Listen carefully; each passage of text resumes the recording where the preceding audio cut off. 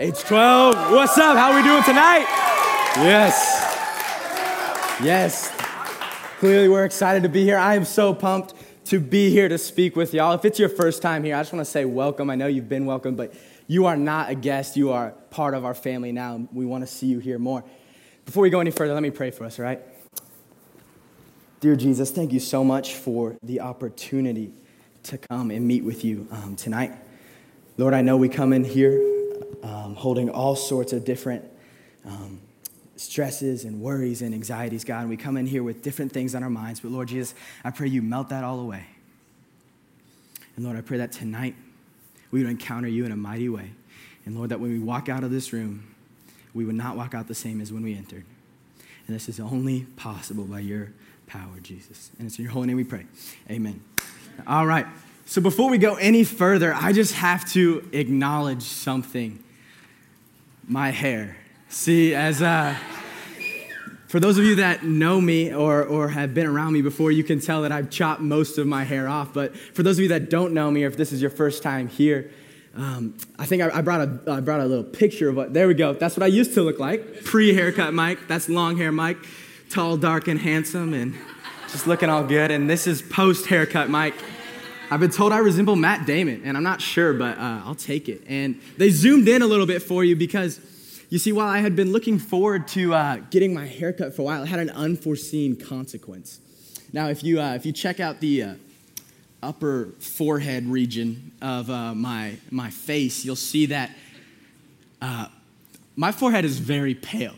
And while I was looking forward to getting my haircut for a while, I was not expecting the pale forehead. And see, this was an unforeseen consequence. And tonight, we're in week 4 of our series, Camouflage, in which we've been talking about things that are unseen. And essentially, if you haven't been with us these past few weeks, we've established that Jesus cares about your heart. Jesus cares about the unseen things that are between just you and him. But tonight, we're going to talk about an unseen thing that can really take us out. So, go ahead and grab your Bibles if you haven't already. We're going to be in Matthew chapter 6, page 971. If you don't have a Bible, there should be one underneath your chair. And while you're turning there, let me talk to you.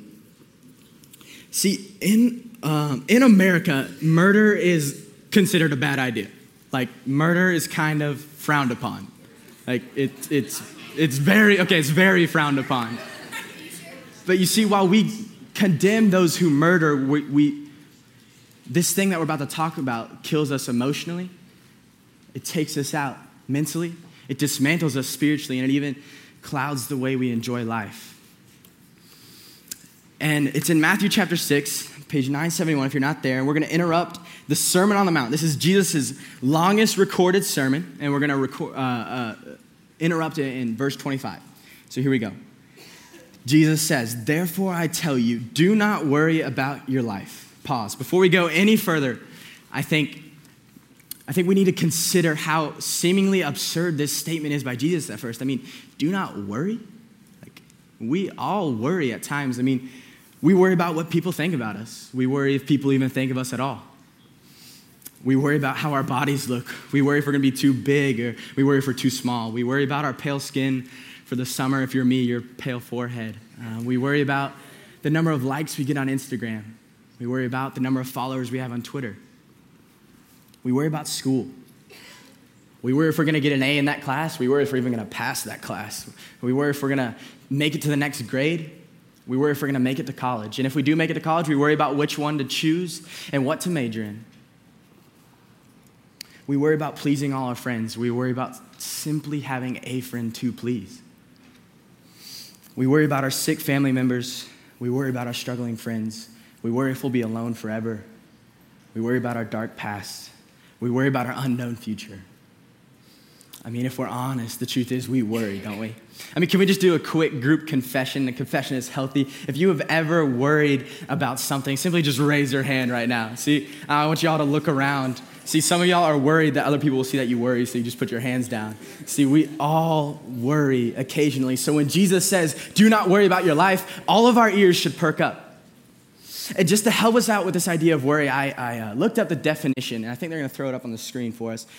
It's defined like this: worry, give way to anxiety or unease, allow one's mind to dwell on difficulty or troubles. And since worry and anxiety are so intertwined, I looked that up as well, and anxiety says a feeling of nervousness or unease, typically about an imminent event or something with an uncertain outcome. You see, I think it's critical to point out that worry and anxiety are caught up in uncertainty, but friends, I'm here to tell you tonight that where we feel uncertain, God is certain.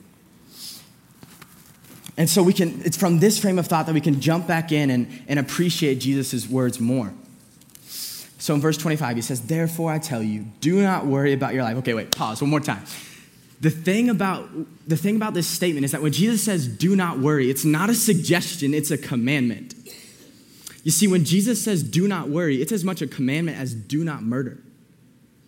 See, we condemn those who murder, but we tolerate something that's killing us emotionally, mentally, and even spiritually. See, you catch that? We tolerate worry like it's okay, but to Jesus, it's not. You see, before we go further in this conversation, I just want you to hear my heart on this. I am not up here on a high horse. I am not up here condemning you for what you worry about. Whether you worry about something as serious as where your next meal on the table is going to come from, or something as trivial as a pale forehead. That's not the point. The point is to be full of worry is not the way God designed us. See, worry is not in my God-given DNA. Instead, worry is a cancer that destroys my God-given DNA. And see, worry is a masterful tool of the enemy to distract us from God. And we see this if we go back through and read verse 25 all the way through this time. Jesus says, therefore I tell you, do not worry about your life, what you will eat or drink, or about your body, what you will wear. Is not life more than food and the body more than clothes?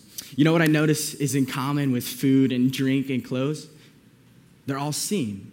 They're all earthly. They're all physical things. They're all downward. And in fact, I put it in your notes like this. I think they throw it up on the screen. Downward dwelling leads to earthly panic. Downward dwelling, meaning when I'm so caught up in the troubles and the chaos of this world and everything that's gone wrong, and I can't get out of my head, and I can't trust her, he can't trust me, the pain is too deep, the hurt is too real. When we just dwell on these things that have gone wrong over and over and over again, worry will always seep its way in, and it looks kind of like this. Check out this video. But what would I wear?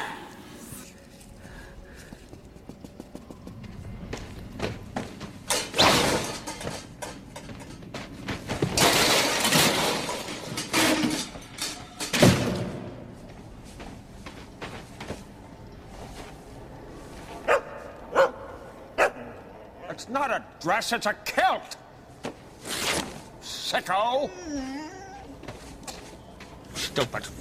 Ugly. Out of date. This is ridiculous. If I can't find something nice to wear, I'm not going.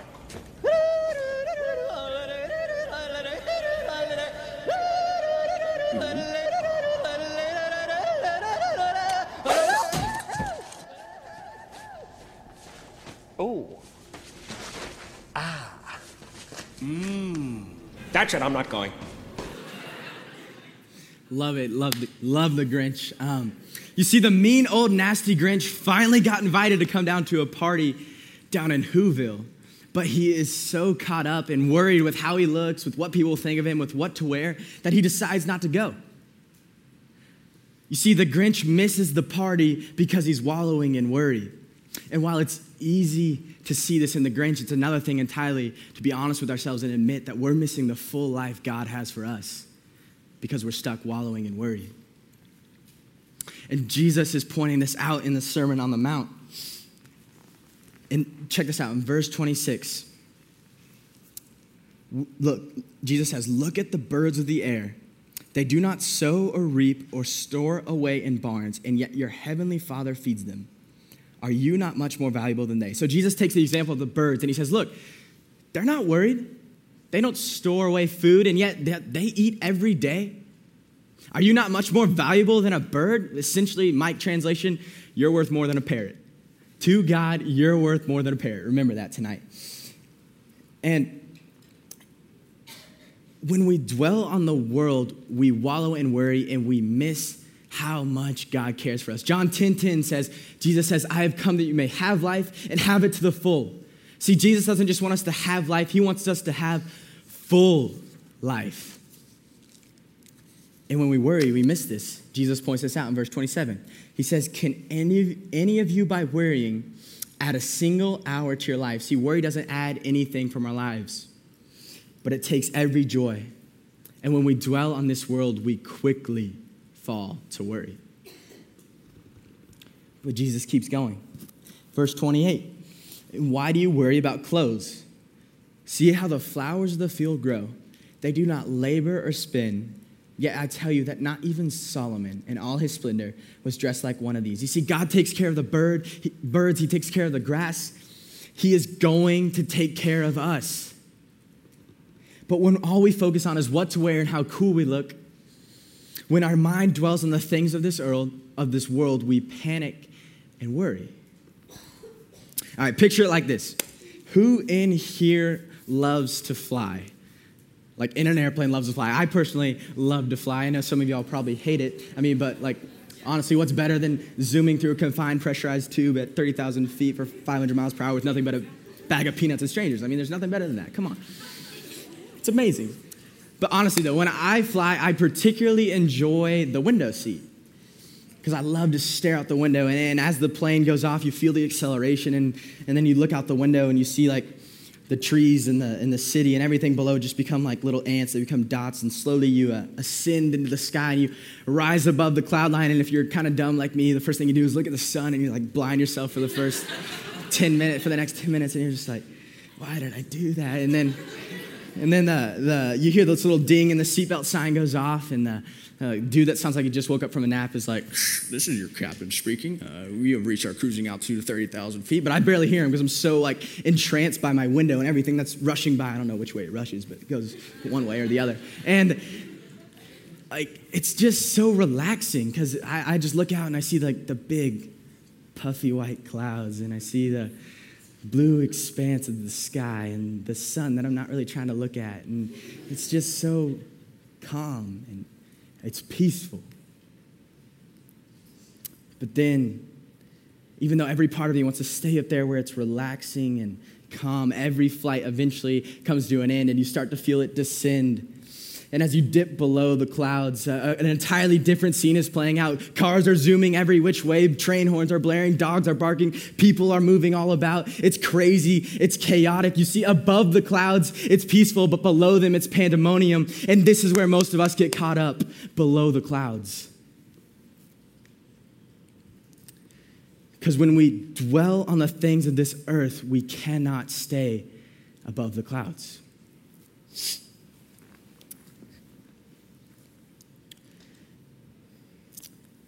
See, a lot of us like to think that all we've got is here and now. All we've got is this life. And if this is all we've got, then I better work my hardest to make sure it's awesome. If this is as close to heaven as I'm ever going to get, then I got to work for it. But this couldn't be farther from the truth.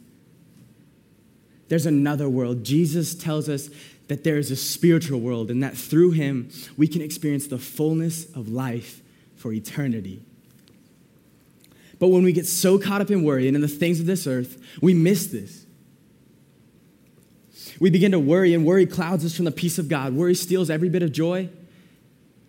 Worry steals every bit of peace and every bit of love that we have. We let worry rob us of all good things because we live like this is the only world that matters. But what if there's a better way to live? What if we don't have to get caught up and worry? Well, I believe there is. Let me give it to you. I put it in your notes, short and sweet like this. Upward dwelling leads to heavenly peace. Upward dwelling leads to heavenly peace. If we would live with the perspective that God is bigger than any trial, than any problem that we're facing, that God has given me exactly what I need when I need it, and that if we remember who we are in God's eyes and who God is, then we could find peace.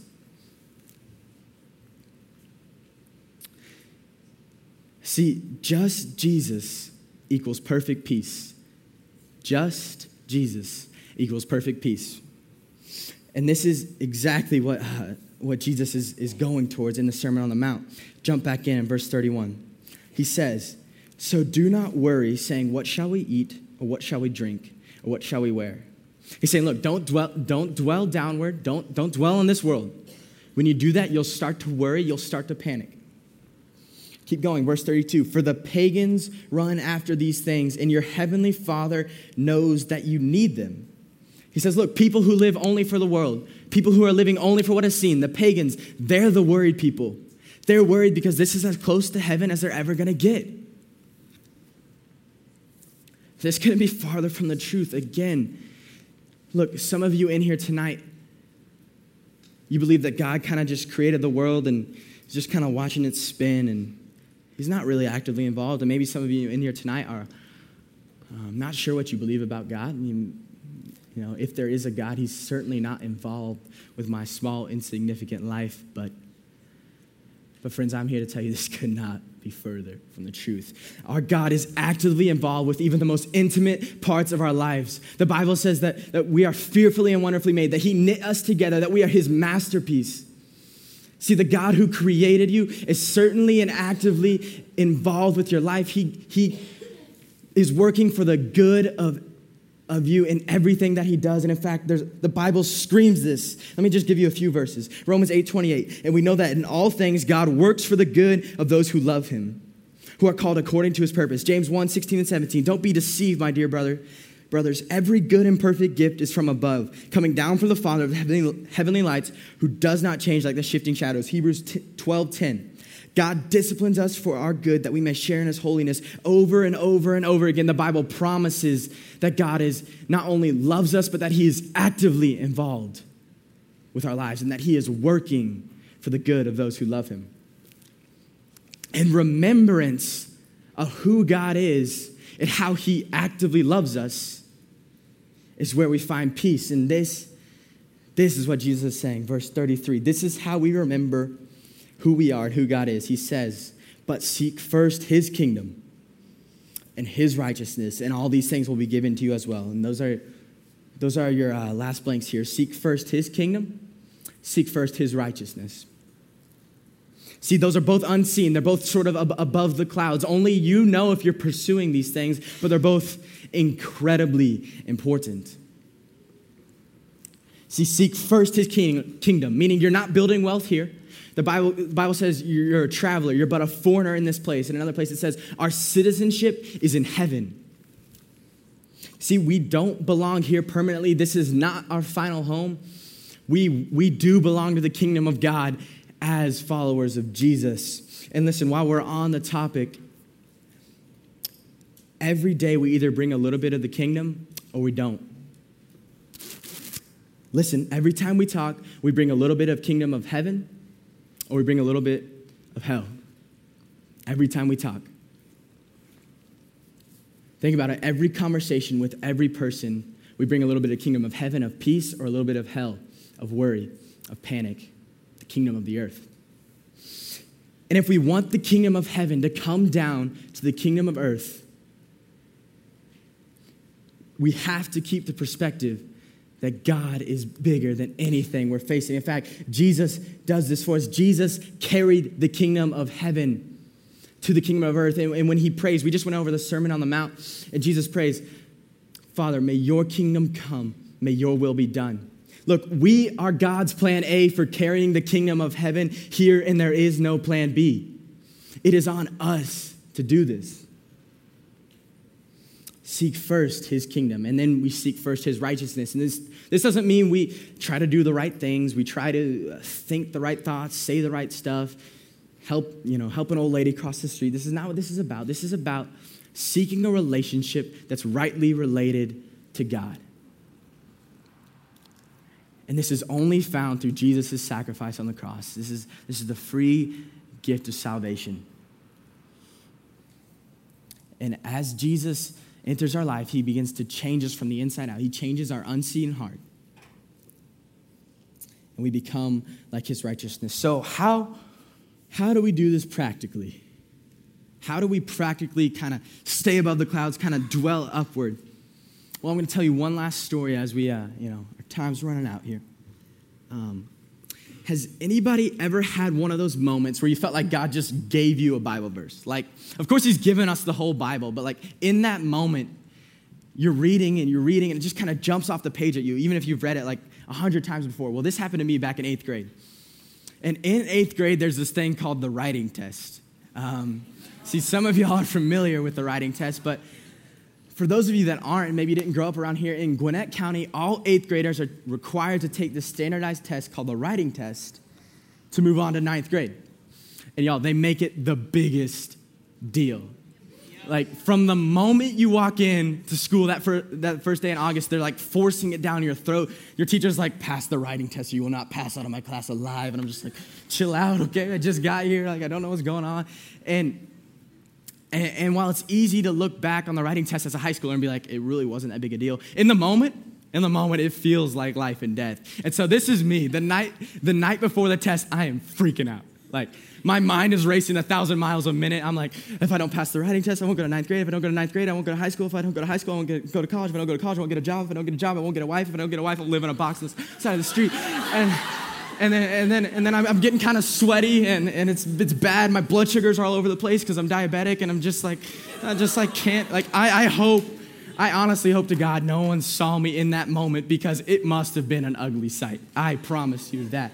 But then amongst all the chaos, all the stress, I heard God whisper, Mike, open your Bible. And I was like, oh, okay, yeah, it's kind of weird, but all right, I'll open my Bible. And so look, I didn't have a passage picked out. I didn't have a certain book in mind. I just opened the Bible, and I kid you not, this is what I read. Do not be anxious about anything, but in every situation, by prayer and petition, with thanksgiving, present your requests to God, and the peace of God, which transcends all understanding, will guard your hearts and minds in Christ Jesus. You see, that is the power of upward dwelling. Yeah, you can clap. Yeah, thank you. See, upward dwelling is when we're so caught up in Jesus that when worry and panic begin to set in, we pray. You see, just like that verse that Jesus kind of slapped me in the face with back in 8th grade, it says, do not be anxious about anything, but in every situation. Not when we feel like it, not when we remember, not when it's convenient, but the moment worry and panic begin to set in, the moment we can't see God's plan, we pray. See, instead of allowing worry and panic to take you out, allow worry and panic to take you to God. Thank you. And as the band comes up, I'm going to close this out. And while we're on the topic of the Bible, I'm going to go off script here for a second, if that's okay with you. I'm going to say something that's just near and dear to my heart. I truly believe the Bible is the Word of God. And we do believe here that when you read the Bible, just like me back in 8th grade, you will find peace. Not in the Bible. We don't worship the Bible. We worship the one who wrote the Bible. And so if you're new around here, you don't know much about it. The Bible is written over a span of about 1,500 years, about 40 different authors. It contains about 66 books. It's split in half, almost, or about 2/3 and 1/3, the Old Testament and New Testament. It never contradicts itself once. It always supports itself.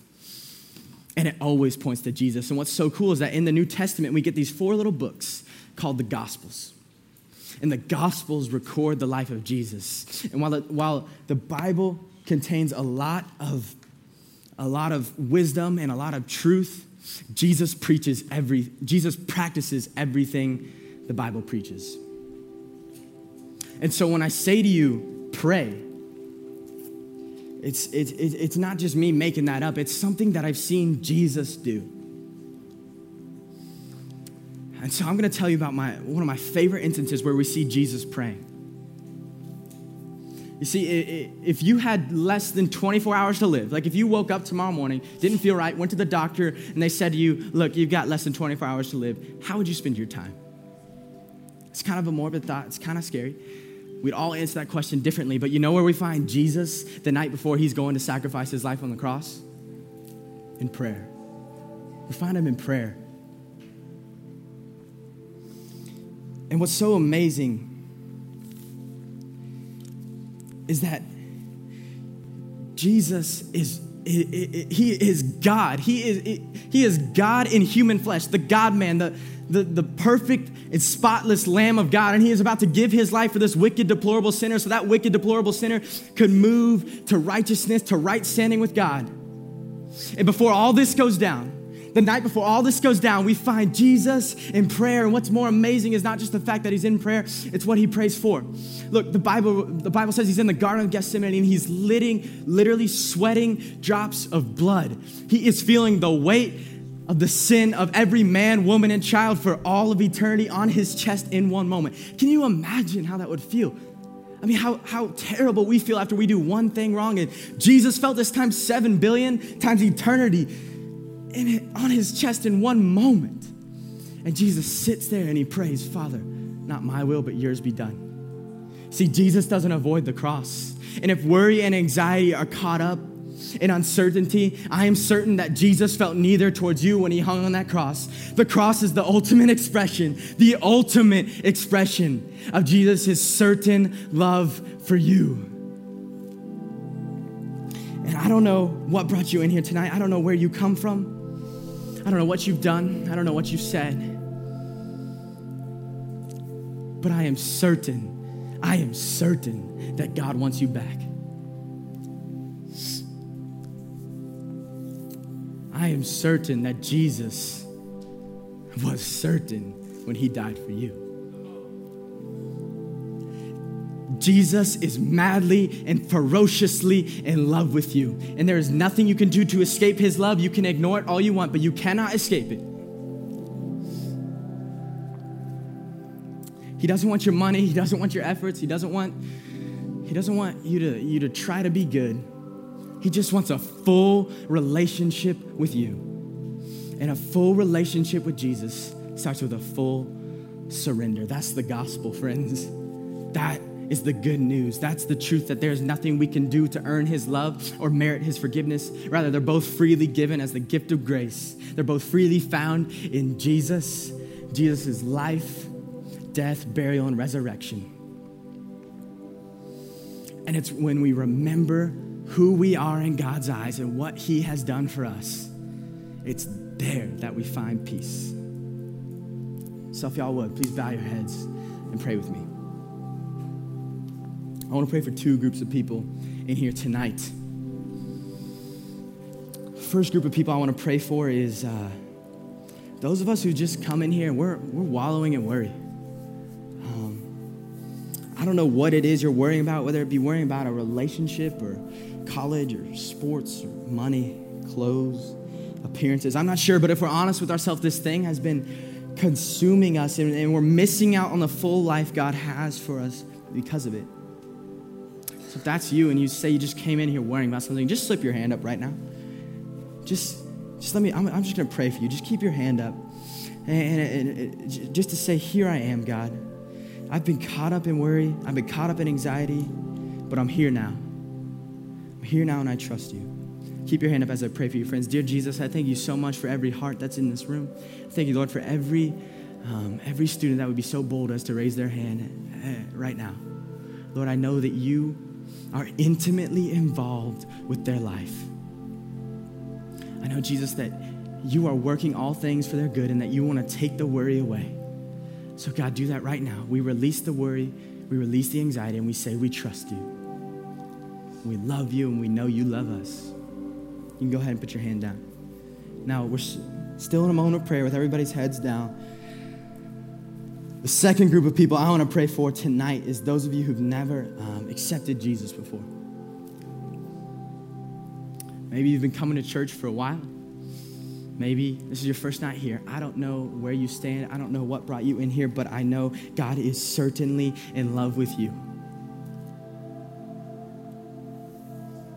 So if you're sitting in here tonight, you say that you've never fully surrendered to Jesus, and you say that you want to. Look, you don't have to have all the answers. You don't have to understand everything about God. Look, friends, none of us do. That's why we're here. But something inside of you yearns for the love and life found in Jesus. Like, if this is you, then the Bible says, believe in your heart and confess with your mouth, and you will be saved. If that's you, would you just slip your hand up right now for me as well? Thank you. Yes, and since your hand's already up, if you just look at me, you can just look at me. I just want to, you're known, sister. I see you. I see you. Thank you. So pray this with me. Dear Jesus, I acknowledge I'm a sinner. I acknowledge I've messed up, but I acknowledge your love covers my mess ups. I acknowledge that your love is greater than anything I've done wrong. Jesus, thank you for the cross. Thank you. Thank you that no matter what I do or where I go, you are madly in love with me. Your forgiveness is real, and God, I just invite you into my heart right now. And Holy Spirit, it's in your name we pray all these things. Amen.